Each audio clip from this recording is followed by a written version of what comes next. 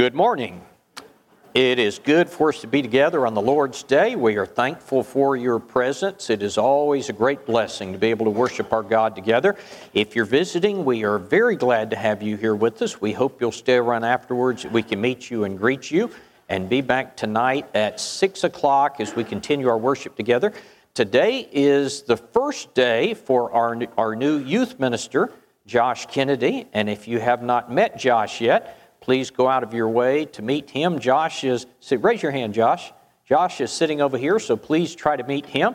We are very glad to have him here. He moved in on Friday, and we appreciate those who came and helped him do that. I want to talk this morning about a subject over which there is tremendous confusion in the religious world, and that is the kingdom of the Lord. If you were to talk to the Jehovah's Witnesses about the kingdom of the Lord, they would tell you that it was established in the year 1914.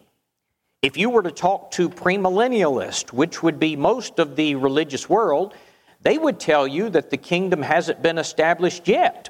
They would say that it's coming very soon, but it's not here yet. They would say any day now there's going to be a rapture, and all the righteous are going to be called away, and they say, we know that it's going to be soon because of the signs of the times. And then they say there's going to be an antichrist who will be revealed. And then there's going to be a great tribulation, the battle of Armageddon. And then after all of these things happen, the Lord is going to return to the earth and finally establish His earthly kingdom, where He will rule from the throne of King David in Jerusalem for 1,000 years. In fact, I found this chart online which kind of outlines their thinking. The orange period is where they say we currently are. Coming soon is going to be the rapture. Then there's going to be a 7-year period in which there will be great tribulation. Then you see the coming of Jesus. And then the green section is when the Lord's kingdom, they say, will finally be established. That will last for 1,000 years. And then we will begin the eternal state of the kingdom, that is, going to heaven. So they say the kingdom is still in the future. When I was a kid, for a period of time, I attended the Northside Christian Baptist School in Charleston, South Carolina. It was a private school. And in that school, they used to teach us to pray the Lord's Prayer, Our Father, who art in heaven, hallowed be thy name, thy kingdom come, thy will be done. They taught us to pray, thy kingdom come. Why did they teach us to pray that? Because they believed that the kingdom had not yet come and that it was in the future. We should be praying for that. Brethren, a lot of people believe that the kingdom has not come. If you go into the bookstores will be filled with books that are teaching that the kingdom is in the future. Every week, denominational preachers preach it from the pulpit. The kingdom is coming. It's in the near future. The end times are upon us. In fact, you don't even have to leave your house. You can turn on the television set when you get home today or tonight after services, and you will hear individuals such as Tony Evans, Perry Stone, teaching this. In fact, for years, every Sunday night, there was a man named Jack Van Impe, and he would take the news and he would interpret it in light of what he considered the end times. He passed away two years ago, I believe, and his wife, Rexella Van Impe, she is still on there every Sunday night preaching this. And so, with so much misunderstanding in the world today about the kingdom of the Lord, it is very appropriate that we spend some time this morning talking about this very, very important subject, the identity and nature of the Lord's kingdom. I'm going to cover 3 main points today that I think will better equip us to teach others about the truth of the Lord's kingdom. Now, the first question this morning is, when was the Lord's kingdom established? Now again, most of the religious world will tell you it hasn't been established yet. But when you go to the Bible, that is not what we find. Now I want to begin this morning in Daniel chapter 2. In Daniel chapter 2, King Nebuchadnezzar had a dream. His dream was of a giant image, a huge statue. And this statue had a head of gold. Then it had breast and arms made out of silver. It had a belly and thighs made out of brass. The legs were made out of iron, and then the feet were part iron and part clay. And in his dream, a huge stone, the Bible says, cut without hands. That means a human being did not do this. This huge stone strikes the image in the feet, and the image crumbles, and then the wind blows it away, and then the stone grows and turns into a mountain and fills the earth. Now, when Nebuchadnezzar woke up, he wanted to know, what does this dream mean? And so he went to Daniel. And Daniel, by the help of God, interpreted the dream for him. Daniel said, "Oh, King Nebuchadnezzar, great king," he said, the stone, the image represents 4 kingdoms. He said the head of stone is you. It's Babylon. It is King Nebuchadnezzar. And he said, there's going to be another kingdom after you that is represented by the silver portion. History tells us that was the Medo-Persian kingdom. The third section, represented by the brass, was going to be a third great kingdom. History says that was the Greece kingdom, the Greek kingdom of Alexander the Great. And then there's going to be a fourth kingdom represented by iron. History tells us that was the Roman Empire.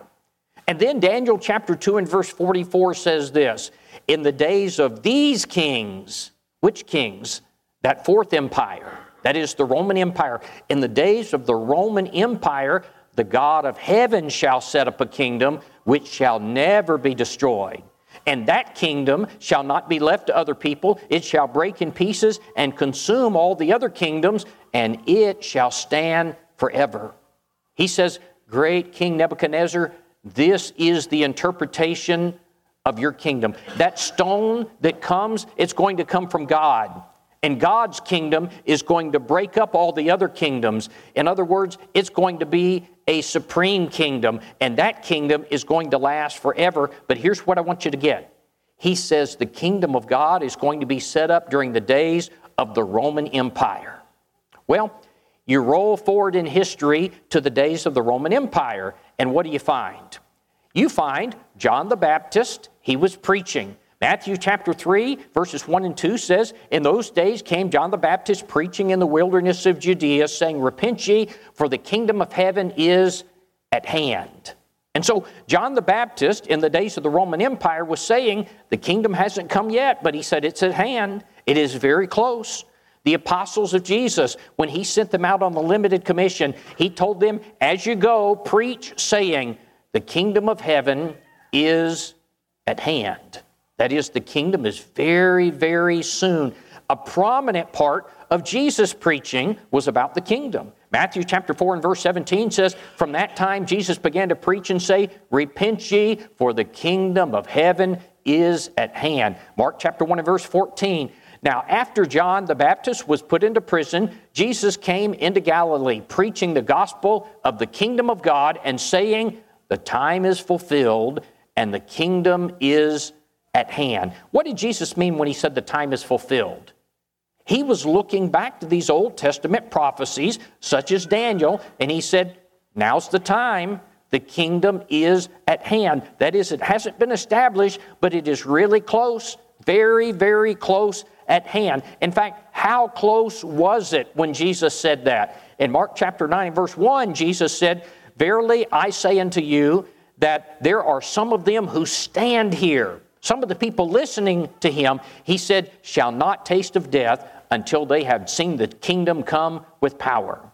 And so we learned from Daniel the kingdom was going to be established in the days of the Roman Empire. John the Baptist said, the kingdom is soon. The apostles said, the kingdom is soon. Jesus said, the kingdom is at hand. As a matter of fact, he said, some of you who are listening to me preach, you in your lifetime, you will not die until you have seen the kingdom.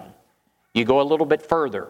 Jesus dies, he's buried, he's resurrected, and just before he ascends back into heaven, Acts chapter 1, beginning in verse 6, the apostles asked him, they said, Lord, wilt thou at this time restore again the kingdom to Israel?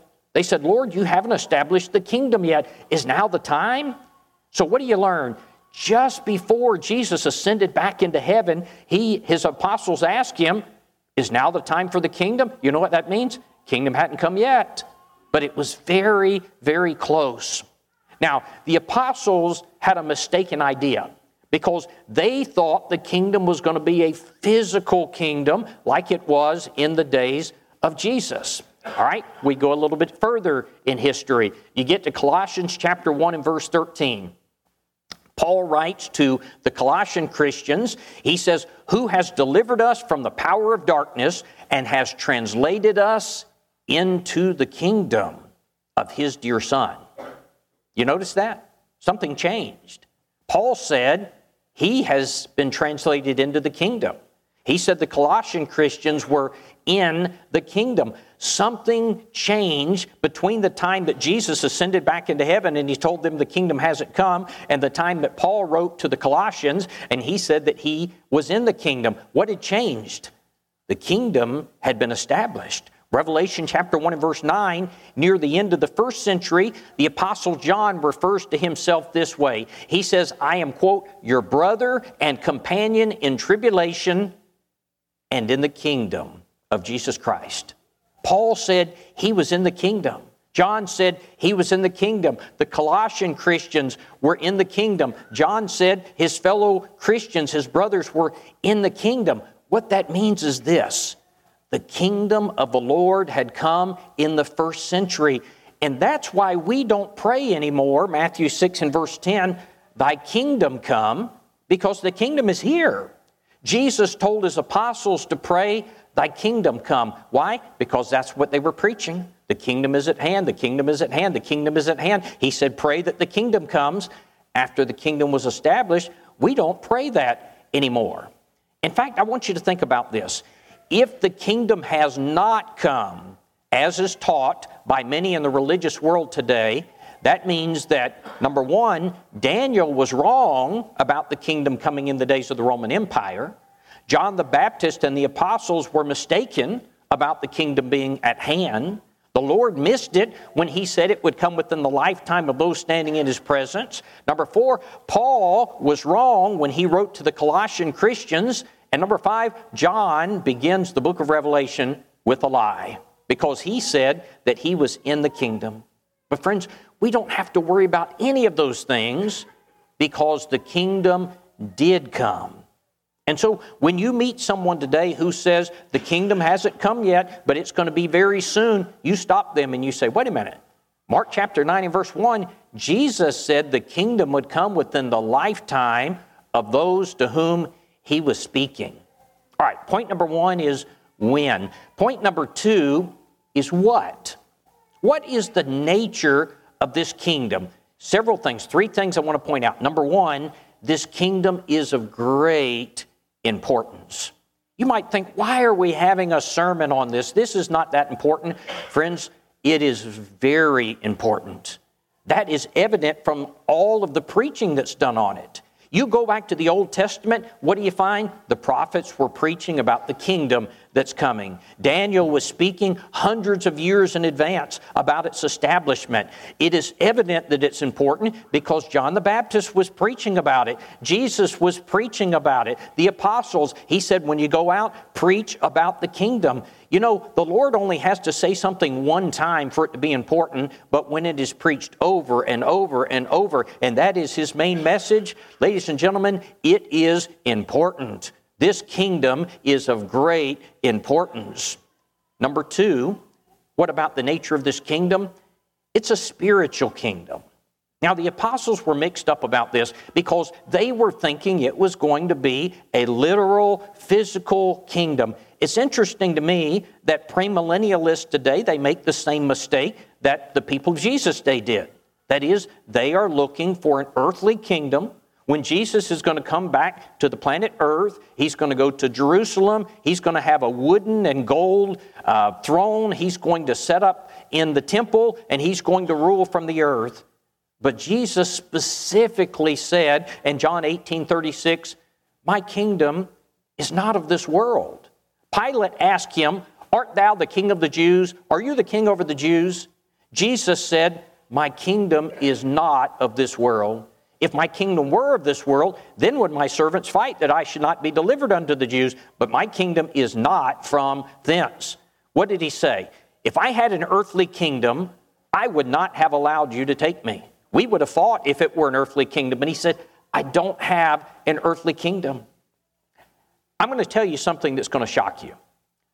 Most of the denominational world believes that Jesus came to this earth to set up an earthly kingdom, but the Jews rejected him, and so he failed at that mission. And so he had to go to plan B, and that was the church. And that he's going to come again at some point in the near future, and he's going to once again seek to establish his kingdom. Friends, first, that is insulting to the power of God. Secondly, John chapter 6 and verse 15 tells us that is not what happened. It says in John 6 and verse 15, when Jesus therefore perceived that they had come to take him by force and make him a king, he departed into a mountain by himself alone. At one point during the ministry of Jesus, his popularity had gotten so great that they were going to make him a king. It wasn't that the Jews rejected him. They wanted him to be a king. They were going to forcibly make him a king. Friends, if Jesus had wanted to set up an earthly kingdom, he had every opportunity to do so. But it wasn't an earthly kingdom. It was a spiritual kingdom. Number one, the nature, it's of great importance. Number two, it's a spiritual kingdom. Number three, what is the nature of this kingdom? It is an eternal kingdom. Again, Daniel prophesied in the days of these kings, the Roman Empire, the God of heaven shall set up a king which shall never be destroyed. And this kingdom shall not be left to other people. It shall break in pieces and consume all these other nations, and it shall stand, listen, for 1,000 years? No, that's not what he says. It shall stand forever. Friends, the Lord's kingdom will not be a 1,000-year kingdom. It is a kingdom that will stand until the end of the world. And then, 1 Corinthians 15:24 says, then cometh the end, when he shall deliver up the kingdom to God, even the Father, and he shall put down every rule and authority and power. That is, all the other kingdoms will be destroyed, but the kingdom of the Lord will be delivered to the Father to begin the eternal phase of the kingdom. You see, the Lord's kingdom will last forever, not just to the end of this world, but forever into eternity. Here's another thing I want you to get about the Lord's kingdom. This is so very important. It cannot be a literal kingdom. Now, dispensational premillennialist. You say, who is that? If you hear people talk about the mark of the beast and 666 and the signs of the times and the Antichrist and the 1,000-year reign, those are dispensational premillennialists. They believe that Jesus is going to come to this earth. He's going to sit on David's throne. It's going to be in Jerusalem. He's going to reign for 1,000 years. Would you appreciate with me, there is not one single passage in the Bible that says that Jesus is going to reign on this earth? Now, you might say, sure, there's got to be. There's got to be a passage that says that. There is no such passage. 1 Thessalonians chapter 4 says that when the Lord comes again, we will meet him in the air. There is not one single passage that says that Jesus will ever set foot on this earth again. Again, we will meet him in the air. But there are passages that teach that Jesus cannot rule on this earth. Now, you might say, well, I'd like to see those passages. Let me show you just a couple. One of them is in Zechariah chapter 6 and verse 13. Zechariah 6:13 says that Christ will be a priest on his throne. I want you to get that in your mind. When he's on his throne, when he's ruling, he will be a priest. Hebrews 8 and verse 4 says, if he were on the earth, he could not be a priest. Now put that together. When he's on the throne, he will be a priest, but he can't be a priest on the earth. You put those together, you know what you get? His throne can't be on the earth. Because when he's on his throne, he'll be a priest, but he can't be a priest on the earth. Remember, to be a priest, you had to be from which tribe? Levi. Which tribe was Jesus from? He was from Judah. He could not be a priest on this earth. What that means is the throne of Christ can't be in Jerusalem. It cannot be on this earth, or we've got a contradiction of Scripture. And as a matter of fact, God has forbidden that Jesus ever rule on a literal throne on this earth. Let me show you this passage. Jeremiah 22, 28 through 30. There is a promise made by God the Father that no one who is a descendant of Jeconiah will ever rule from Judah on this earth. Now, Jerusalem is in Judah. You say, I don't get the point. When you go to Matthew chapter 1 and you read the genealogy of Jesus, what you find is Jesus is a descendant of Jeconiah. The promise, the curse that was made to Jeconiah is none of his descendants would ever rule again in Jerusalem. Jesus is a descendant from Jeconiah. That means Jesus cannot rule on a literal throne from Jerusalem. But it doesn't matter anyway, because Jesus said, my kingdom is not of this world. Acts chapter 2, 20 through 33 says his throne is not on this earth, it's in heaven. All right, point number 1 is when. Point number 2 is what. Point number 3 is who. Who are the members of the Lord's kingdom? Now, every kingdom has to have certain things. Every kingdom, number 1, has to have a king, right?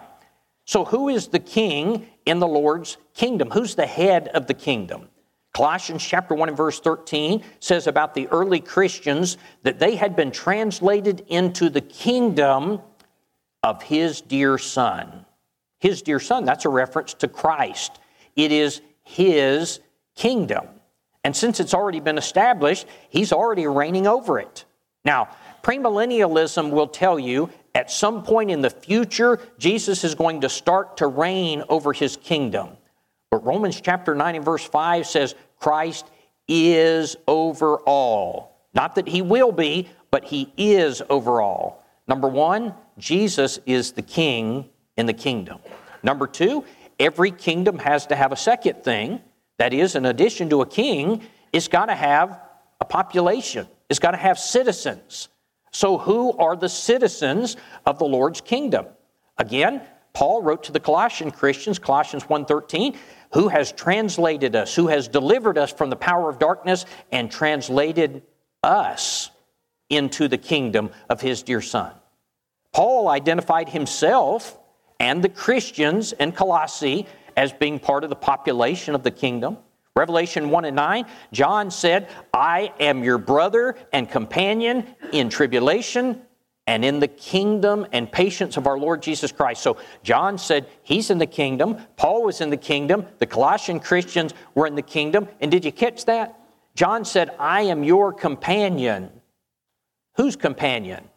Those to whom the book of Revelation was written. Well, to whom was the book of Revelation written? Revelation 1 and verse 1 says, the revelation of Jesus Christ, which God showed to his servants. Who are God's servants? Christians. And so John said, I'm in the kingdom. Christians are in the kingdom. The Colossians were in the kingdom. Paul was in the kingdom. Who are the subjects of the Lord's kingdom? Christians. So the king is Jesus. Christians are the subjects. Now, this is the conclusion. I want you to get this. This is so very important. Every Christian should know this. Every Christian should show this or should be able to show this. The conclusion is this. The kingdom equals the church. The church and the kingdom are the same thing. Friends, the evidence is overwhelming to this fact. Let's ask some questions very quickly. When was the kingdom established? Well, the kingdom was established in the days of the Roman Empire, soon after Jesus preached, in the lifetime of some of those who heard him. When was the church established? Same time. Who are the members of the kingdom? Well, they're Christians. Paul said that the Christians had been delivered out of the power of darkness and into the kingdom, Colossians 1:13. Who are the members of the church? Christians. Paul speaks about Christians as being called out of darkness into the marvelous light, 1 Peter 2 and verse 9. So those in the kingdom and those who had been delivered from darkness, Christians are those who have been called out of darkness. And so what we find out is the members of the kingdom are the same as the members of the church. Who is the head of the kingdom? Christ. Who is the head of the church? Christ. Colossians 1:18, the same context that talks about us being translated into the kingdom, says that Christ is the head of the body, the church. What's the nature of the kingdom? It's spiritual. What about the nature of the church? 1 Peter 2 and verse 5 says, ye also as living stones are built up as a spiritual house. The kingdom is a spiritual body. The church is a spiritual house. The kingdom and the church are the same thing. And lest anybody miss it, Jesus flat out identifies the church as the kingdom. In Matthew 16:18, Jesus and his apostles came into the coast of Caesarea Philippi, and Jesus asked his disciples, whom do men say that I, the Son of Man, am?